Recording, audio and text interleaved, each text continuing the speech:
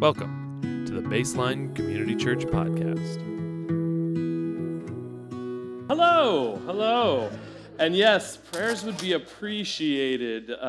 My son Atticus, 4 years old, I guess he has a sore throat, so he woke up at 12:45 last night, I guess that counts. Came in and started kicking and thrashing and stuff like that. So that's always a fun night for you parents that we can identify. But here we are. It is almost Christmas. We got 5 days left, people. If you haven't gone shopping yet, oh my goodness. We were at the Montclair Mall yesterday. Don't go to the Montclair Mall yesterday, my friends. It was not a pretty sight. But it did make me think about Christmas Eve, obviously. Again, coming up in exactly 5 days. It's 6 days until Christmas Day. But last Christmas, for those of you, there was only a few of us that were here.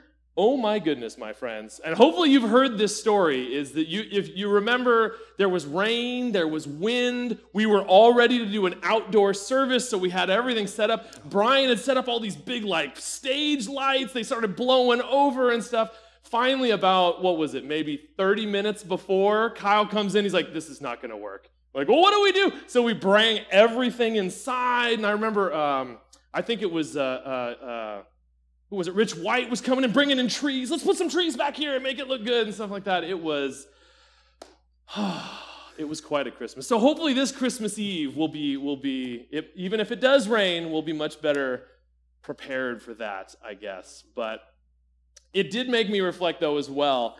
I don't know that I would say that was my craziest Christmas ever. It was pretty crazy. And that was actually, if you recall, that was our sermon series at the time, The Craziest Christmas Ever. But we kind of expected it to be crazy, I think. I mean, we're in the middle of a pandemic. We were doing outdoor services. It was meant to be crazy. But for me, I remember I was maybe 24, and my girlfriend at the time's parents lived in Las Vegas. So we decided to first we did Christmas morning, just the two of us, Christmas tree, present. It was very nice, very nice. Then mid-morning, we drove down to Orange County to go to my mom's house, Christmas part 2. And this is the Christmas I grew up with, the tree, the presents, the stockings, the whole shebang. Late morning, we then drive to Long Beach to go to my grandparents' house, Christmas 3, with the extended family. So we do that whole thing. Blah, blah. Then late afternoon, we drive to Las Vegas to do Christmas number 4 with her parents, Christmas night. And my goodness, I remember driving home, and I looked in our trunk, and our trunk was completely full of presents. And I remember telling this to our middle schoolers, and they're like, that's the greatest Christmas ever! But honestly, I remember looking in the trunk and just I remember the thought of, I was doing okay yesterday. I don't really need all of this stuff. And so here I was, I had, in some frame, what people would call the greatest Christmas ever, right? I had all the family I could stand. I had all the food, all the presents, it was the biggest deal of all. And yet at the end of the day, it just felt empty, or it felt like there was something missing. Or at the very least, this is not the way that it's supposed to be. There's something not quite right here. And so as we've been talking about this series, we've been talking about the coming of the King and Jesus as the King. We've kind of been reflecting on what kind of a king Jesus was and is. Talking about, Don started off talking about he's an unusual king. He's unlike kings that we are familiar with. Kyle talked about the way of the king. And then we talked about the words of the king. And so this week, I wanted us to talk about the kingdom of the king. Because I think that's the fourth part of this puzzle. Not only is he a unique king, but his kingdom is unlike anything else. So I want us to start in probably a pretty familiar passage. We're going to start in Luke chapter 1, and when this angel shows up to Mary. So I'm going to start in verse 26. In the 6th month, God sent the angel Gabriel to Nazareth, a town in Galilee, to a virgin pledged to be married to a man named Joseph, a descendant of David. The virgin's name was Mary. The angel went to her and said, "Greetings, you who are highly favored. The Lord is with you." Mary was greatly troubled at these words and wondered what kind of greeting this might be. But the angel said to her, "Do not be afraid, Mary. You have found favor with God. You will be with child and give birth to a son, and you are to give him the name Jesus. He will be great and be called the Son of the Most High. The Lord God will give him the throne of his father David, and he will reign over the house of Jacob forever. His kingdom will never end." All right, so we get this picture. I mean, one, it always interests me that Mary gets this story, gets this proclamation, this prophecy. This is what's going to happen to you. She's understandably like, well, hang on a second. Like, I'm not married. I'm a virgin. Like, how is any of this going to happen? But then it also creates this, well, but your son is going to be great, and he's going to be this king, and et cetera, et cetera. And then what's she thinking when she pulls into this, like, manger in Bethlehem? I have no idea. But what I wanted to focus on is that last verse. Can you put that right back up again? Where it says, he will reign over his descendants, and his kingdom will never end. The angel doesn't say that his legacy will never end, or the monarchy he establishes will never end, but his kingdom will never end. So for me, I start off the very beginning, we get this picture that his kingdom is something a little bit different. A couple of weeks ago, Don talked about the end of Jesus' life, when he's standing in front of Pontius Pilate, and Pilate says, "What kingdom is this of yours? And my kingdom is not of this earth." So we get this very different picture already. So what is this kingdom all about? One of the things that I think is really interesting is Jesus talked about the kingdom more than anything else. All of his teachings, he talked about the kingdom more than he talked about prayer. He talked about it more than giving. He talked about it more than sin and more than money. He talked about the kingdom a lot, and a lot of times he would use this phrase, "The kingdom of God is near," or "the kingdom of God is at hand," or even "the kingdom of God is within your midst." And what I thought was really interesting, I've always found fascinating about that phrase, is that we can use that phrase, "the kingdom is near," in a time sense, right? We can talk about nearness as in lunchtime is near, or Christmas is near, or whatever. But and I don't know a whole lot about Greek, but what I do know is that the word that Jesus uses is not a time word, it's a space word. So he uses near like this microphone is near to me. It's physically within my reach. So he uses the kingdom of God is physically within your reach, is what he is saying. So what the heck do we do with that? That seems even crazier, that it's not that the kingdom will come at a certain time, but the kingdom is here within your reach. Now what? Well, for me, the one that I always start with, because it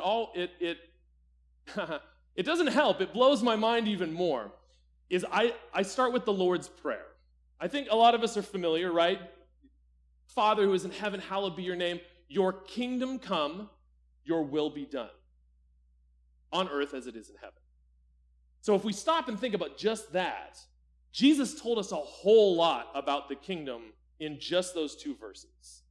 I mean, one, he said that there is something that is true about heaven that is not true about earth. Your kingdom come, on earth as it is in heaven. That in heaven, God's kingdom has come. And his will is done in heaven, but it is not done on earth. It has not come on earth as it has in heaven. And then the second thing, which again, my limited understanding of Greek, is that apparently the way Jesus says your kingdom come and your will be done interlinks them.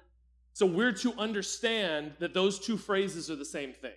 God's kingdom will come when his will is done. God's will is done when his kingdom, that's the same thing. So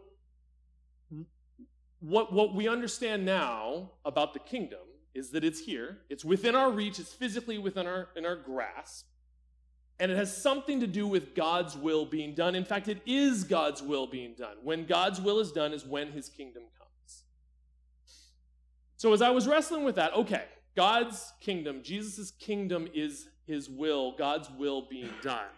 What does that mean? Are we just back to, okay, so we're just supposed to do what Jesus says. We're just supposed to do those things. I mean, yes, but why is that so different? What makes that so radical that that's worth talking about not only 1 month out of the year, but all weeks out of the year? Why would Jesus talk about this again and again and again if it's just, hey guys, just do what I say? What's so different about that? And I think the answer is the cheesiest answer of all and the most obvious answer of all. The answer is love. Is that really what Jesus is saying? God's will equals love. Loving. John, right, said God is love. If we ever have a doubt or a question about how do we do God's will, what does that look like? It looks like love.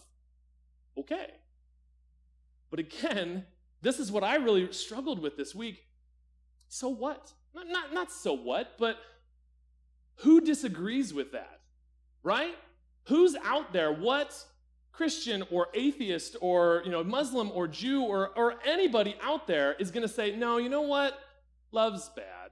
I don't like that. Like, I like the opposite of love. Like, no. I mean, yes, you might say love, is overrated or love is whatever, but who's out there that really says love is bad? Nobody, right? So then, again, what's so unique about this? Why is this worth talking about and so radically different? Well, what I was wrestling with this week is I feel like there's two big reasons that this is so radically different.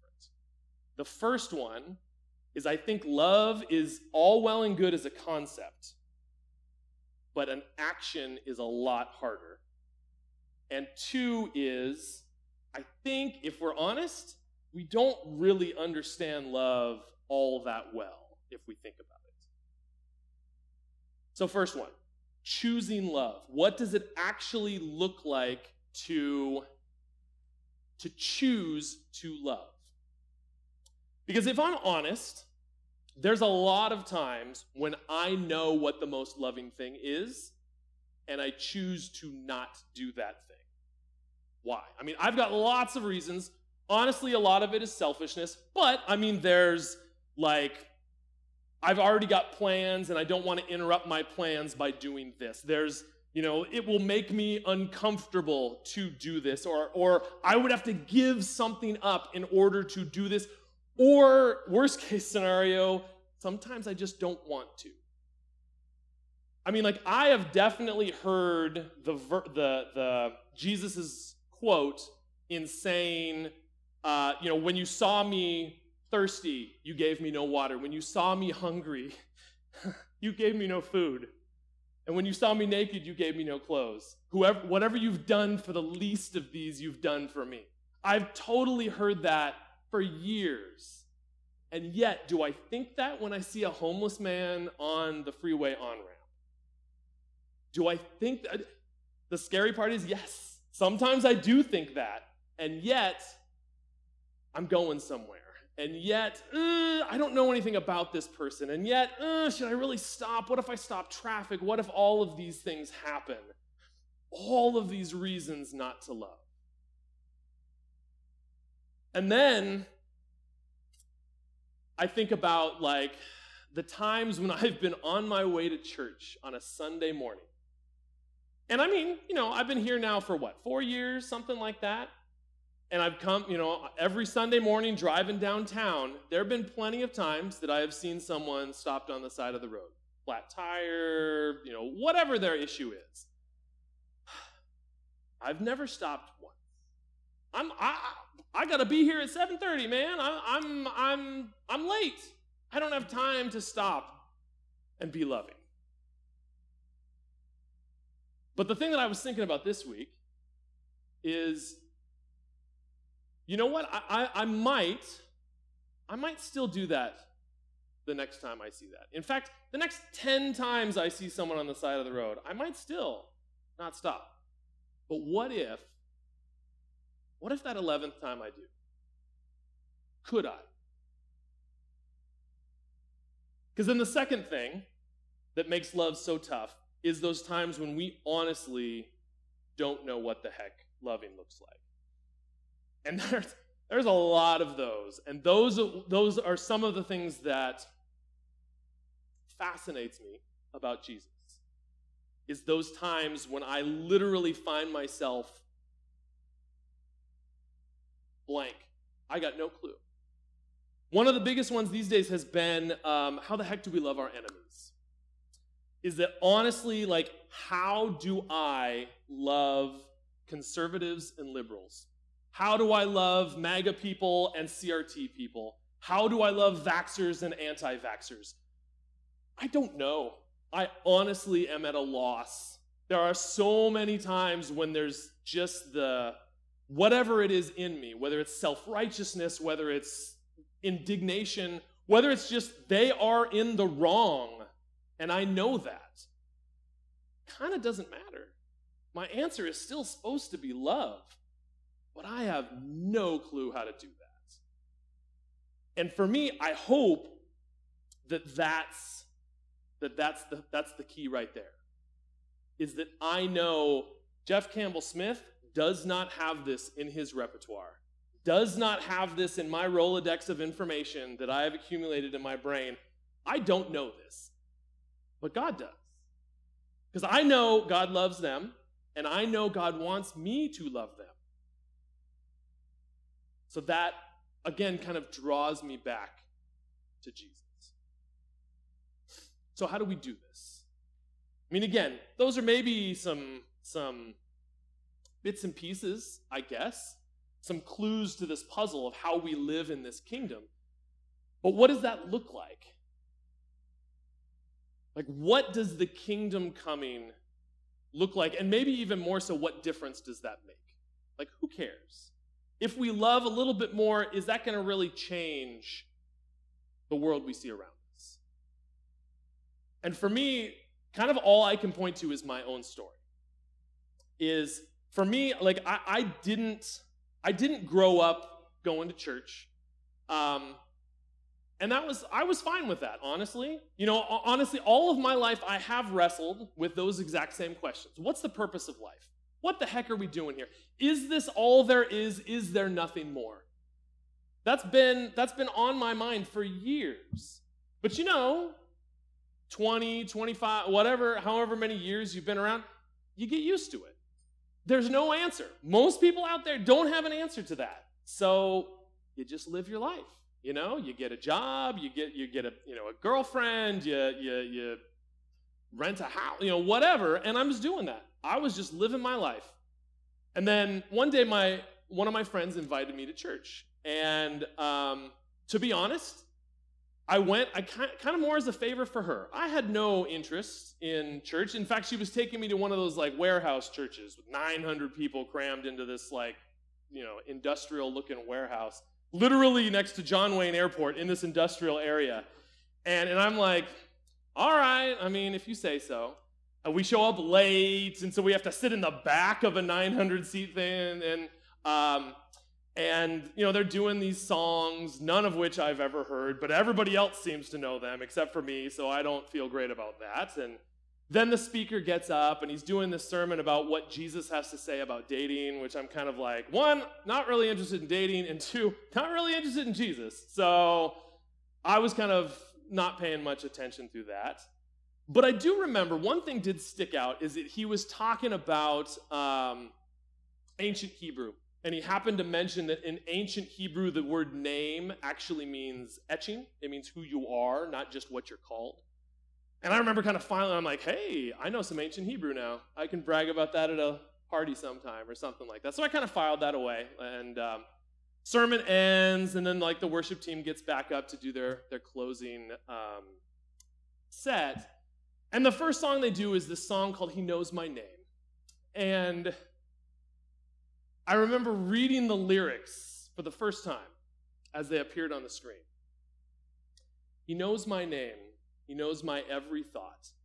He sees each tear that falls and hears me when I call. And somewhere during that song, I have a feeling my eyes must have just gotten wider and wider and wider. He knows my name. He knows who I am. That's what you guys are doing here? And it was the only way I can describe that. You guys know the song Amazing Grace? I once was blind, but now I see. It felt like that. It felt like realizing that my entire life, I'd been looking at life like this. I had all of my experiences, I had all of the physical knowledge that's available, but I had completely missed out on everything else that was going on. There was so much more than that. And for me, that's why I think the part of the Christmas story that always blows me away is the part with the shepherds and the angels. I mean, we know this part, right? Where shepherds are out in the field, this angel shows up, they freak out, he goes like, "Can't settle down, don't worry." And then there's this part in verse, I'm on the wrong page. Well, we can read it off the screen. The part in verse 13, right? Suddenly a great company of the heavenly host appeared with the angel, praising God and saying, "Glory to God in the highest heaven, and on earth peace on those on whom his favor rests." So it's like, I love that can you go one back, Ken? A great company of the heavenly host is probably not a great translation, because who knows what the heck that means. As my understanding is, more angelic beings than anyone could ever count fill the sky. And they are singing at the top of their lungs, "Glory to God in the highest." And it's not like there's some heavenly choir director that's going, "And go." No, this is just this heavenly explosion over what God just did. Do you not see, world, that Christ has been born? The kingdom has come into your midst. And heaven, the place where God's kingdom has come, where his will is done, is exploding with joy, spilling over into our reality. And when that kingdom comes, it brings all that stuff we light those candles for. That kingdom brings joy, and it brings hope, and it brings peace, and it brings love. And that's what we're celebrating at Christmas. God's kingdom is literally spilling out into our reality. Let's pray.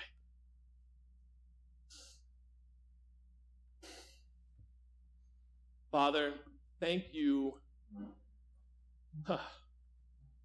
Thank you for this morning. Thank you for this breath that we are taking. Thank you for this time. And thank you for coming. Thank you for what you have done in and through Jesus. And thank you for the awesome opportunity we have to be a part of that. I pray for each one of us that the kingdom that is there, that is within our grasp, that we can reach out and touch it, I pray that we do.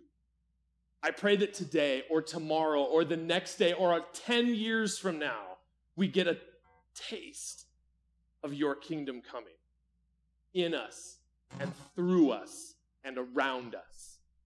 Help us see that, feel that, taste that. We love you. We thank you. In Jesus' name.